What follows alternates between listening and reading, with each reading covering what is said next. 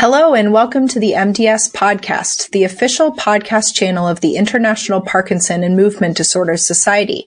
I'm your host, Sarah Schaefer from the Yale School of Medicine, and for our June issue, I am pleased to welcome Ben Deck, a PhD student at Drexel University. We will be discussing his recent publication in Movement Disorders Clinical Practice entitled Cognitive Functional Abilities in Parkinson's Disease, Agreement Between Patients and Informants. Welcome to our program, Ben. Great to be here. Thanks for having me on. As the title suggests, your study dives into the discrepancy between patient and care partner assessments of the cognitive abilities in the day-to-day life of patients with Parkinson's. As a clinician, I can tell you that I have definitely experienced many times when a patient and their care partner disagree about how things are going at home. And sometimes it's even difficult to tell who is more accurately representing the reality. Is the patient downplaying or not aware of the issues, or is the caregiver so overwhelmed that they are overestimating the patient's level of disability? Can you fill us in on some of the research that preceded your study and why your team decided to probe further into this phenomenon? What was left unanswered in your minds? Sure. So we were driven to conduct this study for several different reasons. The first is that the questionnaire being used here is the Penn-Parkinson's Daily Activity Questionnaire, which was originally developed to remove the confound of motor symptoms from the assessment of a patient's ability to complete activities of daily living, which have been previously shown to be highly related to cognitive domains. And additionally, our group also created a shortened 15-item version of the Penn-Parkinson's Daily Activity Questionnaire, or the PDAQ-15, which is kind of more appropriate for clinical purposes. And this scale has been previously shown to be a strong indicator of a patient's current cognitive status. So from there, the biggest unanswered question after the validation process was, do patients and caregivers disagree on assessing the patient's cognitive abilities? And if so, what are those driving factors of that disagreement? And furthermore, who is more accurate at assessing patients' cognitive abilities, the patient or the knowledgeable informant or caregiver in this sense? And then to kind of go back and answer your first question, who is it, the patient or the caregiver who's representing it accurately or inaccurately? It's actually kind of both. So previous research has shown that individuals with PD start to have difficulty with assessing their own cognition, which is sometimes described as anosognosia, being unaware of their deficits that they may be experiencing. Also, other research has shown that as caregivers become increasingly burdened by the worsening condition of the patient, they are more likely to become depressed, and then they may tend to overestimate the patient's disability. However, the biggest caveat to all of this is that most of these previous studies are kind of founded on using scales that have the confound of motor deficits as well. So the idea behind the PDAQ and behind this project is that we're using a scale specifically to measure patient cognitive functional abilities while removing that confound of motor deficits. Okay, that makes a lot of sense. I just want to jump in here just to say that we're going to be using care partner and caregiver and knowledgeable informant kind of interchangeably. In your research, you say knowledgeable informant. I have a tendency to use care partner, but, basically we're just talking about somebody close to the patient in their life who is able to give us an idea of how things are going separately from the patient. I think it's interesting that the previous research was coupled with motor symptoms, because also we have seen, any clinician has seen, that even the motor symptoms are sometimes, there's a huge difference between what the patient is experiencing and what the care partner is experiencing, especially in terms of dyskinesias. The patient may not feel anything is happening at all, while the care partner finds them very bothersome or overwhelming or really prominent. So it's very interesting that there just seems to be this disconnect in multiple domains. Yeah, that's very true. So tell us how the study was performed. And you already talked a little bit about some of the scales that you used. Can you, if you bring up any new scales, if you could just let us know the specifics so that those listeners who are not familiar can learn about them? Sure. The sample was drawn from a large Parkinson's disease cohort at the Penn Parkinson's Neurological Institute. So approximately 254 patients and their caregivers or knowledgeable informants were enrolled in this study. And then we assessed these patients using a multitude of different scales. Some of the kind of primary outcomes of the study were looking at the geriatric depression scale, which is a 15-item version that has threshold points indicating depression and then severe depression. And again, this was designed for specifically geriatric individuals. We also examined the UPDRS motor subscale. I would imagine that most of your listeners are very familiar with the UPDRS. I think that's probably a good assumption. And then the Zaret Burden Scale, which was validated back in 1987. And this looks at caregiver or knowledgeable informant burden based on an individual who, like a patient who has some sort of debilitating disease. That's a 22-item scale on a Likert scale. And it's basically a composite score at the end that they get. And then that composite score denotes some level of caregiver burden.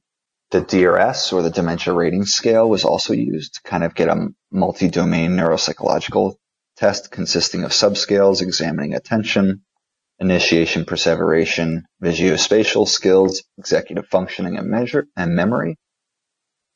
And then finally, we looked at the direct assessment of functional status. That was performed in a subgroup of 61 patients, which is just a performance-based measure, which was completed in 1 year of the patient's PDAC-15 score, or the Penn Parkinson's Daily Activity Questionnaire. This scale requires that the patient basically do some everyday tasks. So things like making a telephone call, writing a check, shopping for groceries, and setting up a weekly pill box. And that scale is scored on a binary fashion. Yes, no, did they complete it or not? And then from there, you just add the composite up to a total score of 60, where if they completed all the items, they got a 60, and then so on and so forth, detriment below that. Okay, so basically you looked grossly at cognition, mood, motor symptoms, and functional status, with a focus in the functional assessment on things that require a certain amount of cognitive function in order to complete.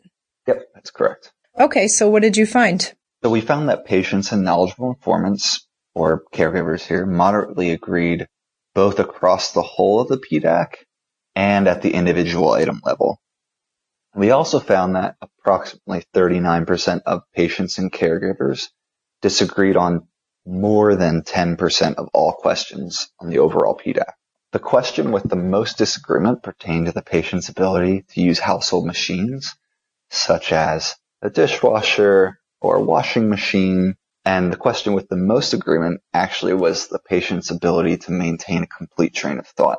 We also found 3 significant regressors of linear regression, or predictors of the PDAC-15 discrepancy. So we found discrepancy greatest in individuals who had higher patient depression, lower patient cognition, and then greater caregiver burden.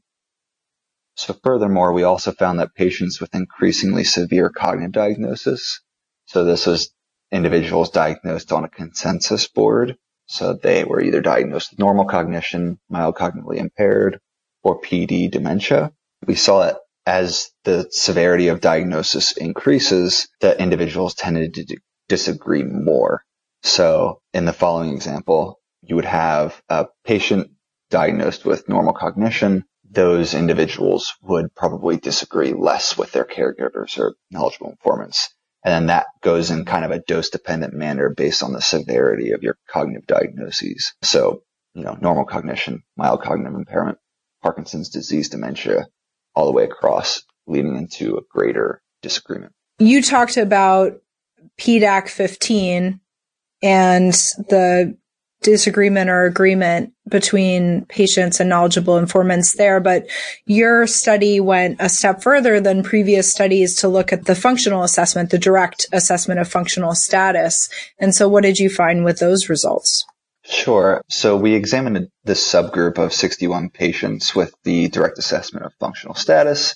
Again, this is that kind of actual performance of everyday tasks, like making a telephone call. And the the caregivers actually had a higher or stronger correlation with DAF's performance than did the patients. So that kind of indicates to us that the knowledgeable informant or the caregiver assessment of patient cognition was more related to the actual performance of everyday tasks compared to the patients on their own assessment of their cognition.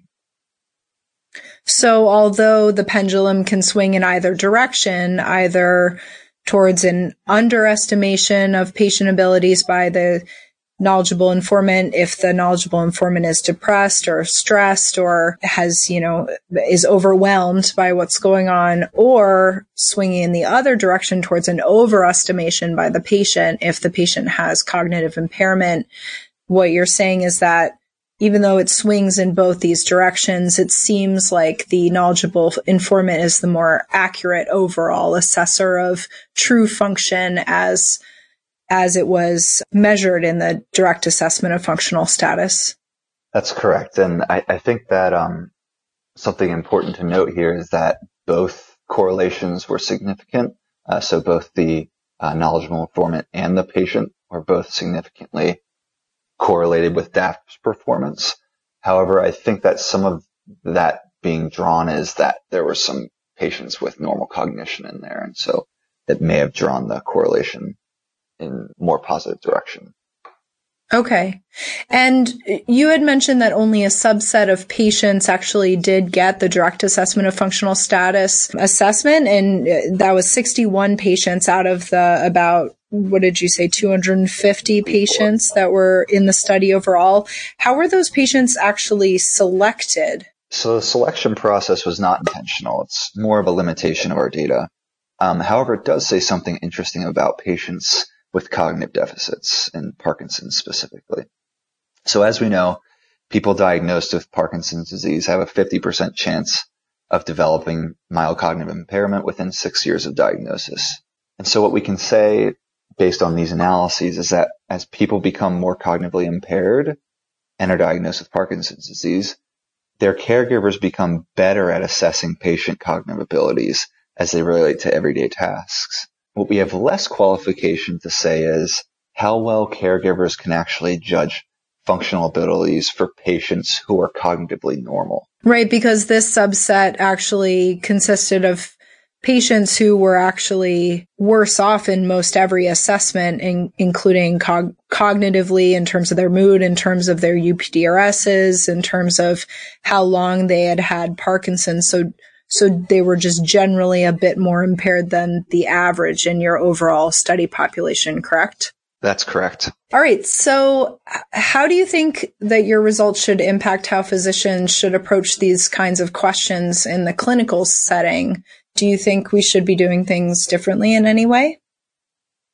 Yeah, so I think that our results do inform clinicians about the level of confidence they can put into patient perception of their own cognitive abilities.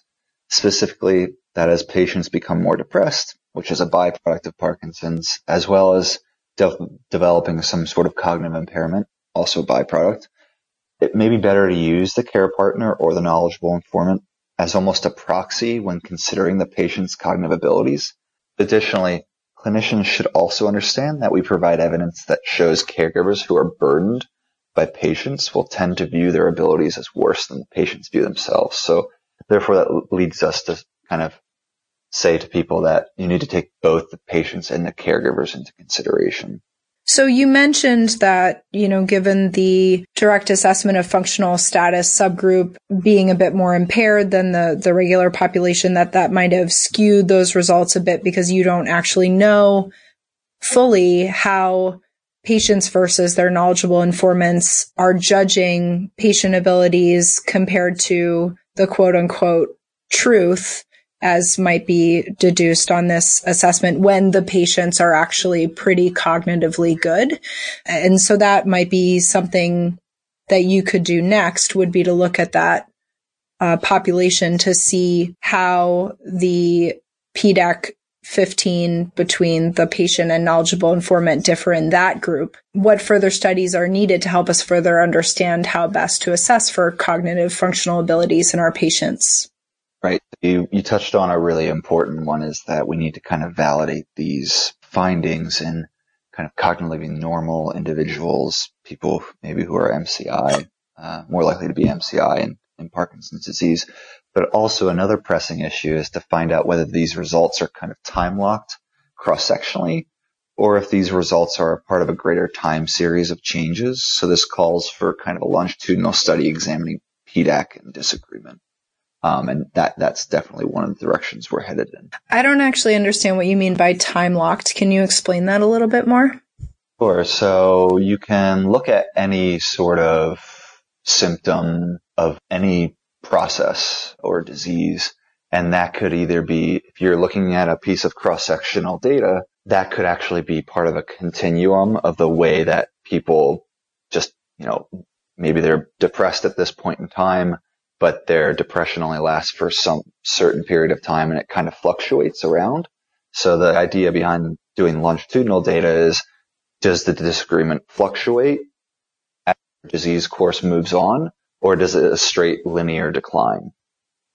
Or linear increase? Does disagreement linearly increase as, cognition becomes worse? Or is it just, we only showed it here cross-sectionally. So the idea is to gather this information long term to see if there's still a linear trend to it. I see what you mean. So as opposed to comparing between patients with various amounts of cognitive dysfunction, actually comparing within one patient as they progress from potentially being more cognitively intact to less cognitively intact to see whether or not there's a change over time. And that'll increase our knowledge of kind of personalized techniques for dealing with these kinds of issues. Very interesting. Well, is there anything else you want to add before we sign off? No, I think that was good. Okay, great. Well, thanks so much for joining us today. It was a real pleasure. Very much for having me.